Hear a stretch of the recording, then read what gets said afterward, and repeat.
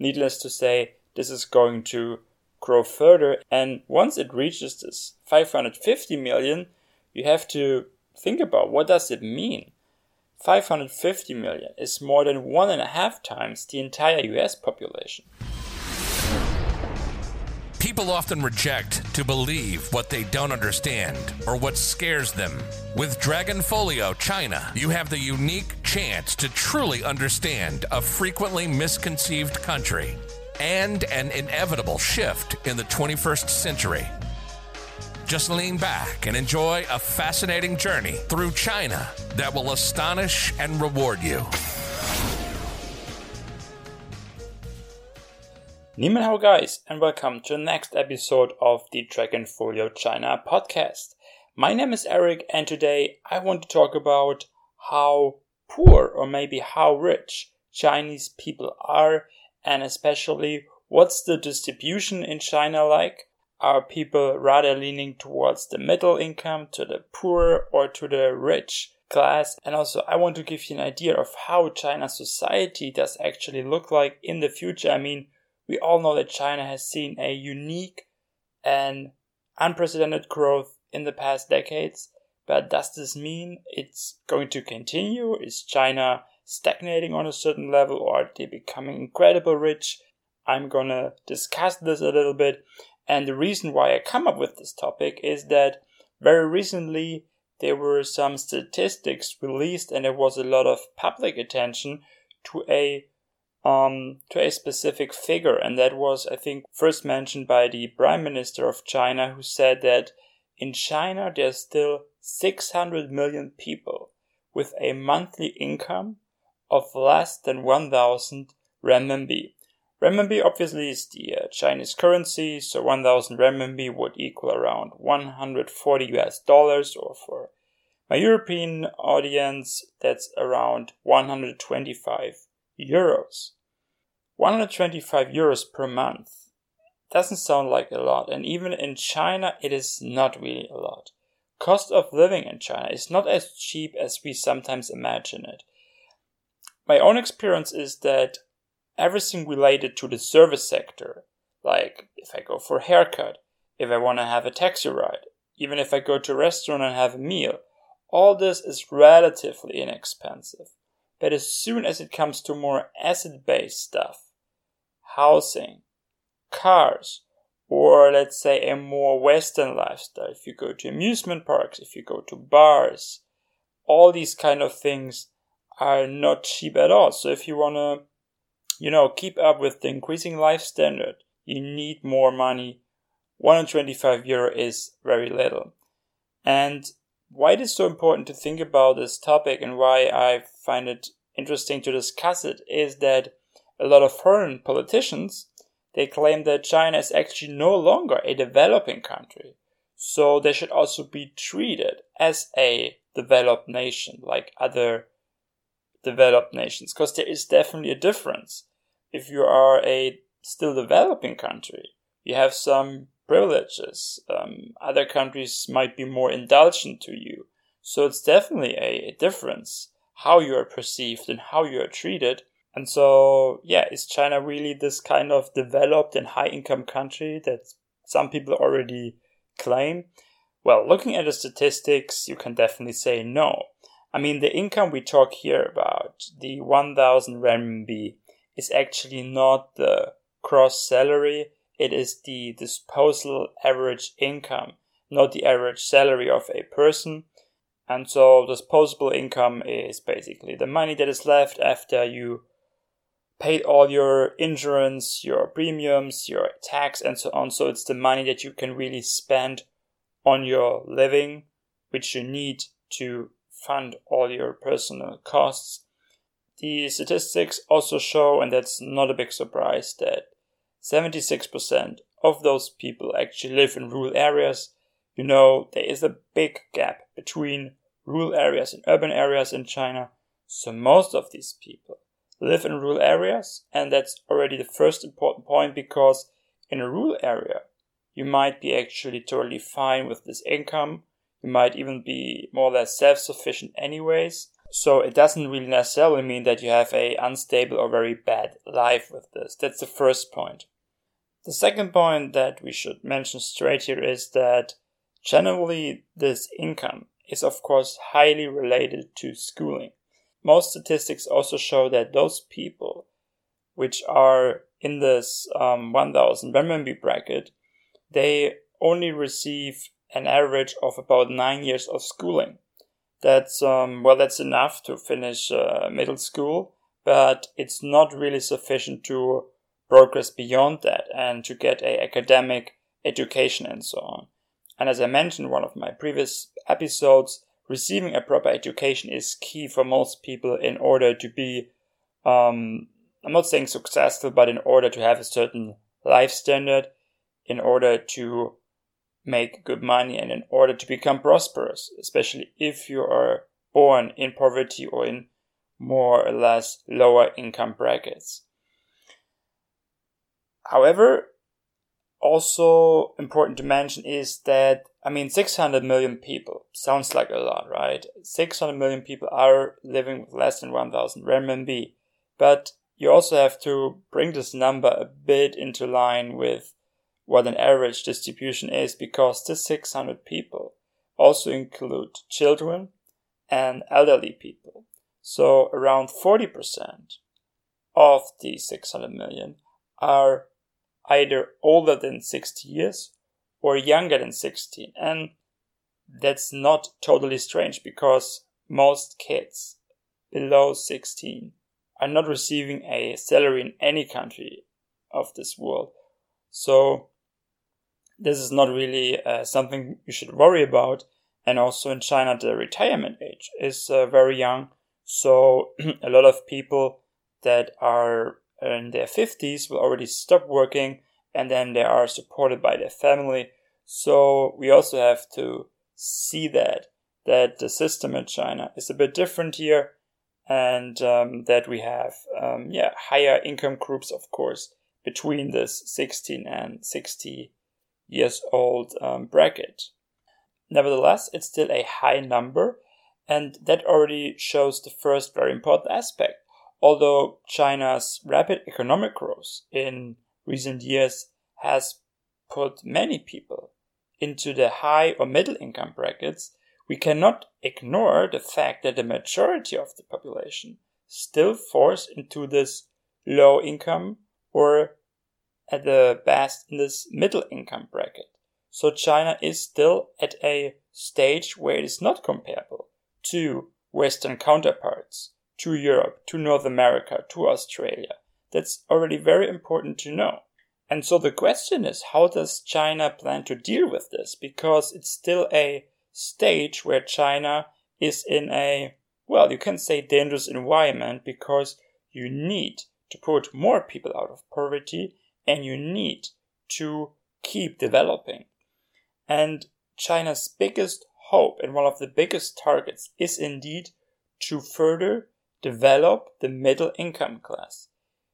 China is extremely keen on expanding its middle class population through tax reforms and, of course, by increasing the disposable income, which I mentioned in the beginning. The overall targets are always the same for China: stability and economic growth. And in order to reach this, you have to expand the middle class population further. How large is the middle income class in China? Well, the estimates of the size depend a bit on the definition, but most statistics and most definitions say that the current middle class in China is around 400 million people. And that is around 140 million households. So it is still less than 1/3 of China's total population, right? So there's still a lot of space for improvement. Looking at the overall trend, however, you see that this middle income class is indeed growing. In 2000, so back 20 years ago from now, just 4% of China's urban population was considered to be in the middle class. So now it already rose to over 30%. And by the way, I'm mostly referring to statistics from McKinsey here, so that's basically my source. But if you do research on this, you find similar statistics from others, not always the same numbers exactly, but it goes into the same direction. So McKinsey figures suggest that the middle class could reach around 550 million in about 2 years from now, and that would already be 40%. Needless to say, this is going to grow further, and once it reaches this 550 million, you have to think about what does it mean. 550 million is more than 1.5 times the entire US population. So China's middle class is becoming incredibly huge. So you can imagine that this country is really changing and shifting, and a lot of the change that you already saw in China is related to this middle income class.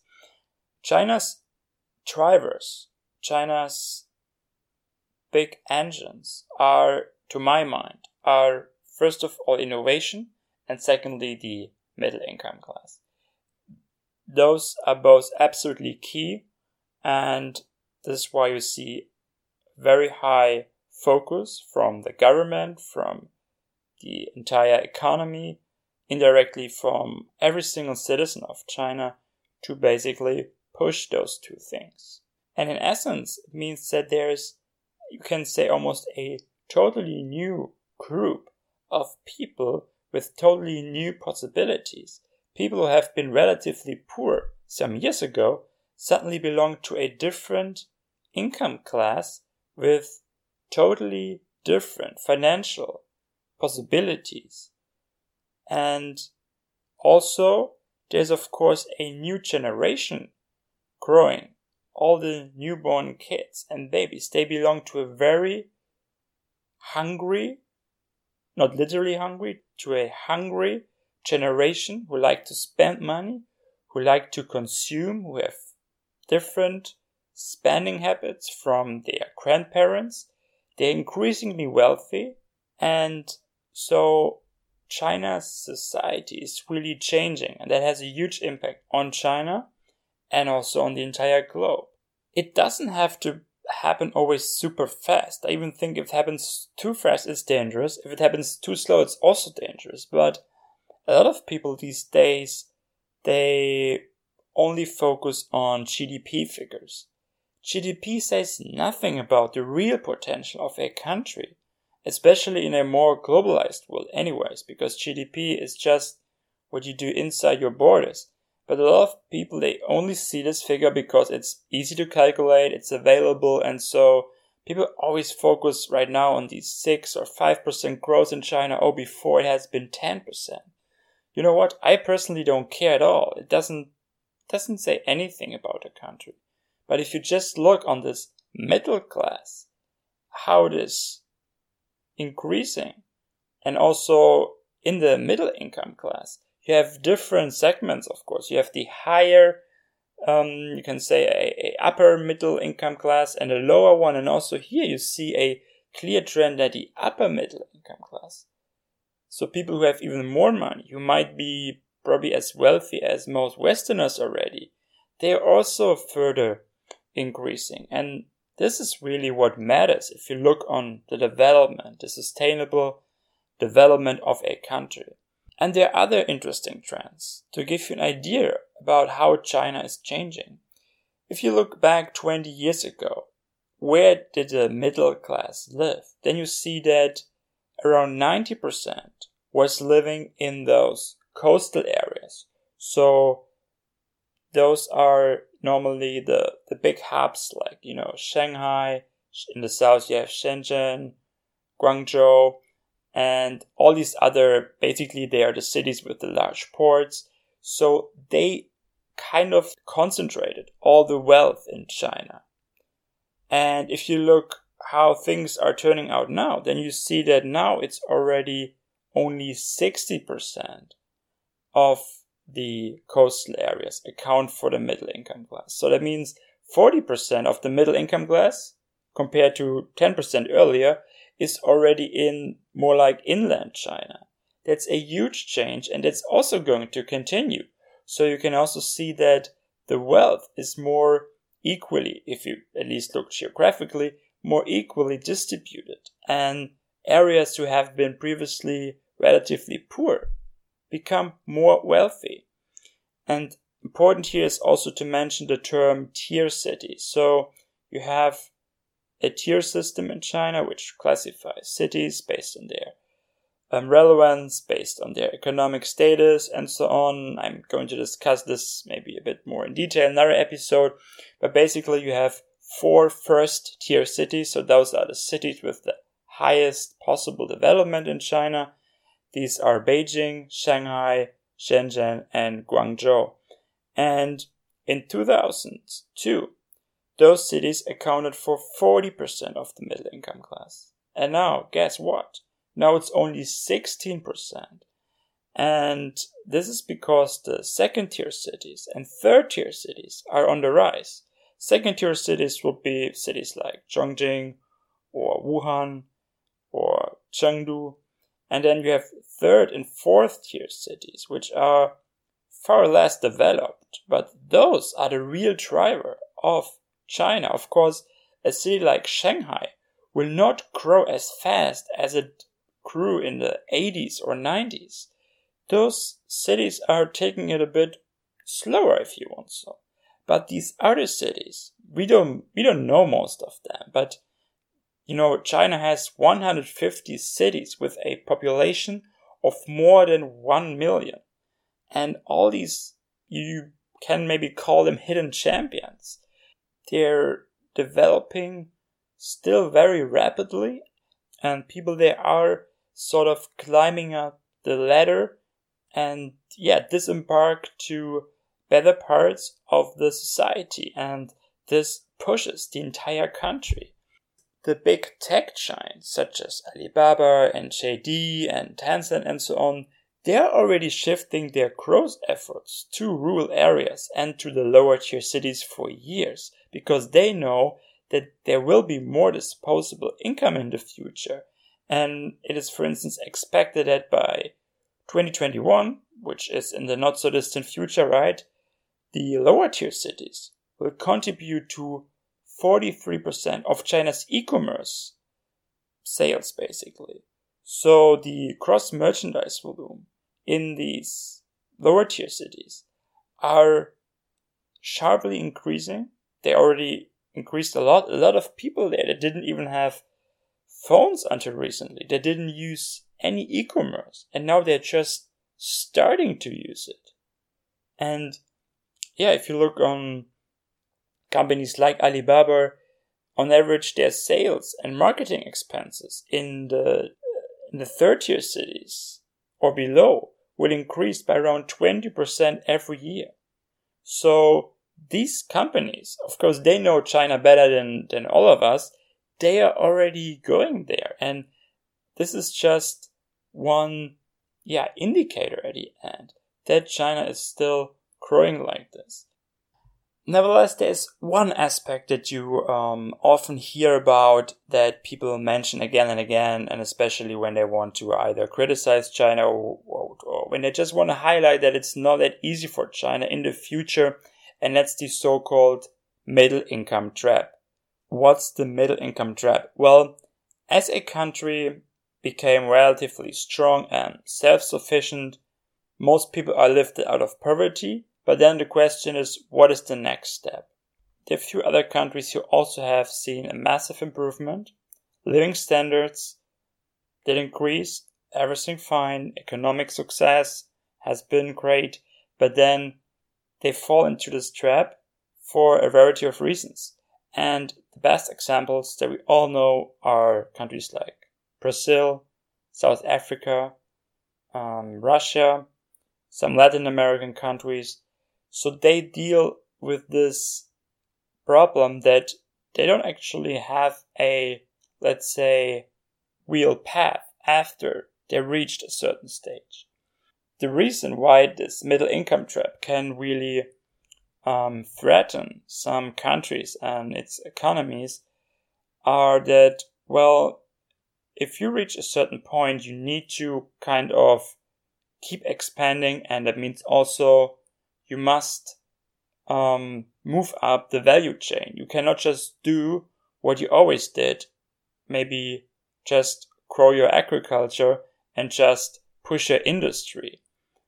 You need to change the way how you create value, how you earn money, how you grow. And also your rising domestic wages make your country losing its competitive edge, perhaps. And of course, a lot of these countries have problems that are, well, we are familiar with this in the West. They also have aging populations. Normally, more developed countries tend to have older populations, so the workforce decreases, and that causes also problems. For me, generally answering this question whether China is falling into the middle income trap is a clear no. And the reason is that China already for years has a clear agenda of how they want to develop China. China is not the pure manufacturing superpower anymore, which is just based on cheap labor. There are a lot of countries in the world who already have labor costs that are much lower than China. You don't have to go too far. You can go to Vietnam, the Philippines. Everywhere you can find labor that is cheaper. Second is that China is already changing its economic sectors. They know they cannot just rely on agriculture or industry or construction sites. They are already for years focusing on value-added manufacturing, technology, and of course on the service sector. And overall, China's innovative strengths is one of the reasons that China is so successful in the past years. And that's something that a lot of other countries, like Russia, like Brazil, are lacking. And also the big advantage when it comes to trade and when it comes to manufacturing is not the factories itself or the labor. It is actually the supply chain and the qualified labor behind this. So it's not the labor costs or because they have all these super cheap companies and factories. It is because they set up a unique infrastructure and supply chain. And all this combined makes China an absolutely unique place. And this is why a lot of companies cannot afford to just move to another country. Recently, there are a lot of discussions where people say, hey, let's go to other countries. We are too dependent on China. The coronavirus clearly indicated that we should change how we globally operate. It's not that easy. There's no second China who has this combination, right? So I think the crucial aspect here is that China is well aware of its strength as well as its weaknesses. So they have a clear vision for their country and they define their role in a global system. They know there are certain roads that they cannot take anymore. Other countries are going to grab this share and that's okay. The bigger problem that I see is indeed that the aging population in China might lead to a slower growing working force or to a economy that is too much reliant on some industries. And so China needs to be, I think, very cautious here. And that could be a huge challenge, not tomorrow, but in a few years or decades, it is becoming an issue in China. And that's not really avoidable in the first place. But, well, you can, of course, do things against it. You have a lot of possibilities. And the easiest is, that is what Western countries are already doing for decades, is to get labor from outside.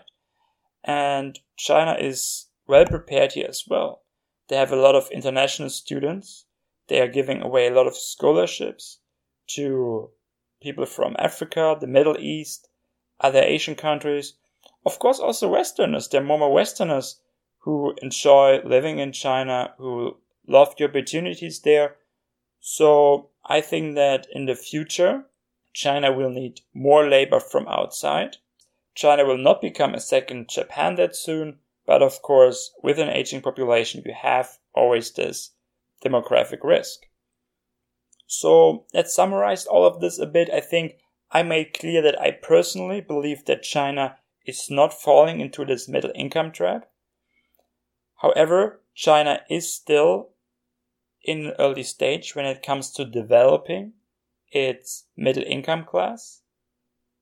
And there's still a lot of things that have to be done in order to get there. And it's important because you need to keep developing China for the stability. There's a reason why the Prime Minister of China came up with this message. I think he wanted to first of all send a message to his Chinese fellow citizens and telling them, hey, we are not there yet. We need to keep going and we need to be persistent. We need to work hard.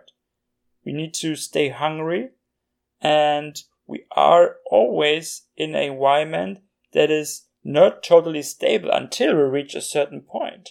And he wanted to make clear what China is like, that not people think we are already so developed. He wanted to make clear that China overall has still a long way to go. And the second aspect is that he maybe also want to send a message abroad saying, no, look, China is not what some people already think or claim. He would maybe even argue that, I know China often say, we are still a typical developing country dominated by a low income population. That's not really true, right? Because China is, first of all, not a typical developing country, and also they are more and more influenced and dominated by the middle income class. But it is important to understand that there's still a huge difference between them and other industrialized countries. The pattern, for instance, of the income distribution in China is still far away from these classic olive shape, basically, where you have a large middle class and then a short gap between rich and poor. China is not there yet. That's what we're going to see maybe in 5 or 10 years. Though China is not that far away from reaching this stage anymore, and by pushing their value-added manufacturing, their technology, their service sector, they are going to reach this stage eventually, and they will become a middle income class country. They will be in the high income group of countries, probably by the middle of this decade already. So you can expect that within the next 10 years, China is reaching a new level, and then afterwards, by around 2035, the modernization of China will be realized in principle. And what that means in a social and demographic aspect is that the poverty in China will be more or less totally eliminated in about 15 years from now in China. So assuming that China can avoid the middle income trap, which I believe, China is becoming a consumption powerhouse, just like the US, just like many countries in Europe. There is a enormous potential in China. So we are just in many areas still in the beginning, China is still in its infancy when it comes to consumption, when it comes to purchase power. And I believe that what happens in the next 10 to 20 years will leave many other countries speechless. And a lot of investors are not really aware of this yet. And many people still don't trust what is going on in China. But if you are in China, if you see it, or if you know about the real potential about this development in China, then you realize that there's so much going on and there's so much going to happen in China, which is absolutely amazing, especially in combination with all the technology. And we're going to see a development, a consumption power that we cannot even think of right now, because it is still not really imaginable how so many people are entering this middle income class, high income class, and finally have totally new possibilities of spending money, and what that means for our entire financial system and also for all these companies who are benefiting from this, and of course for the dominance that China will have also because of their spending and their economic power. Anyway, it's a long-term journey. I hope you found it interesting already today and it became obvious to you that China's strength is certainly not fading away and that the best, at least for this country, is still to come. And if you want to benefit and participate in its growth, there are a lot of opportunities as well. Alright, that's it. Thanks for listening, and I see you in the next episode. Thanks for listening to the Dragonfolio China podcast. As you've kept listening until now, I assume you enjoyed the show and would appreciate a 5-star rating on your podcast app, which allows other folks to learn about this important topic as well. For more fascinating insights into China and for easy ways to benefit, make sure to visit the website at dragonfolio.net and sign up for the free newsletter.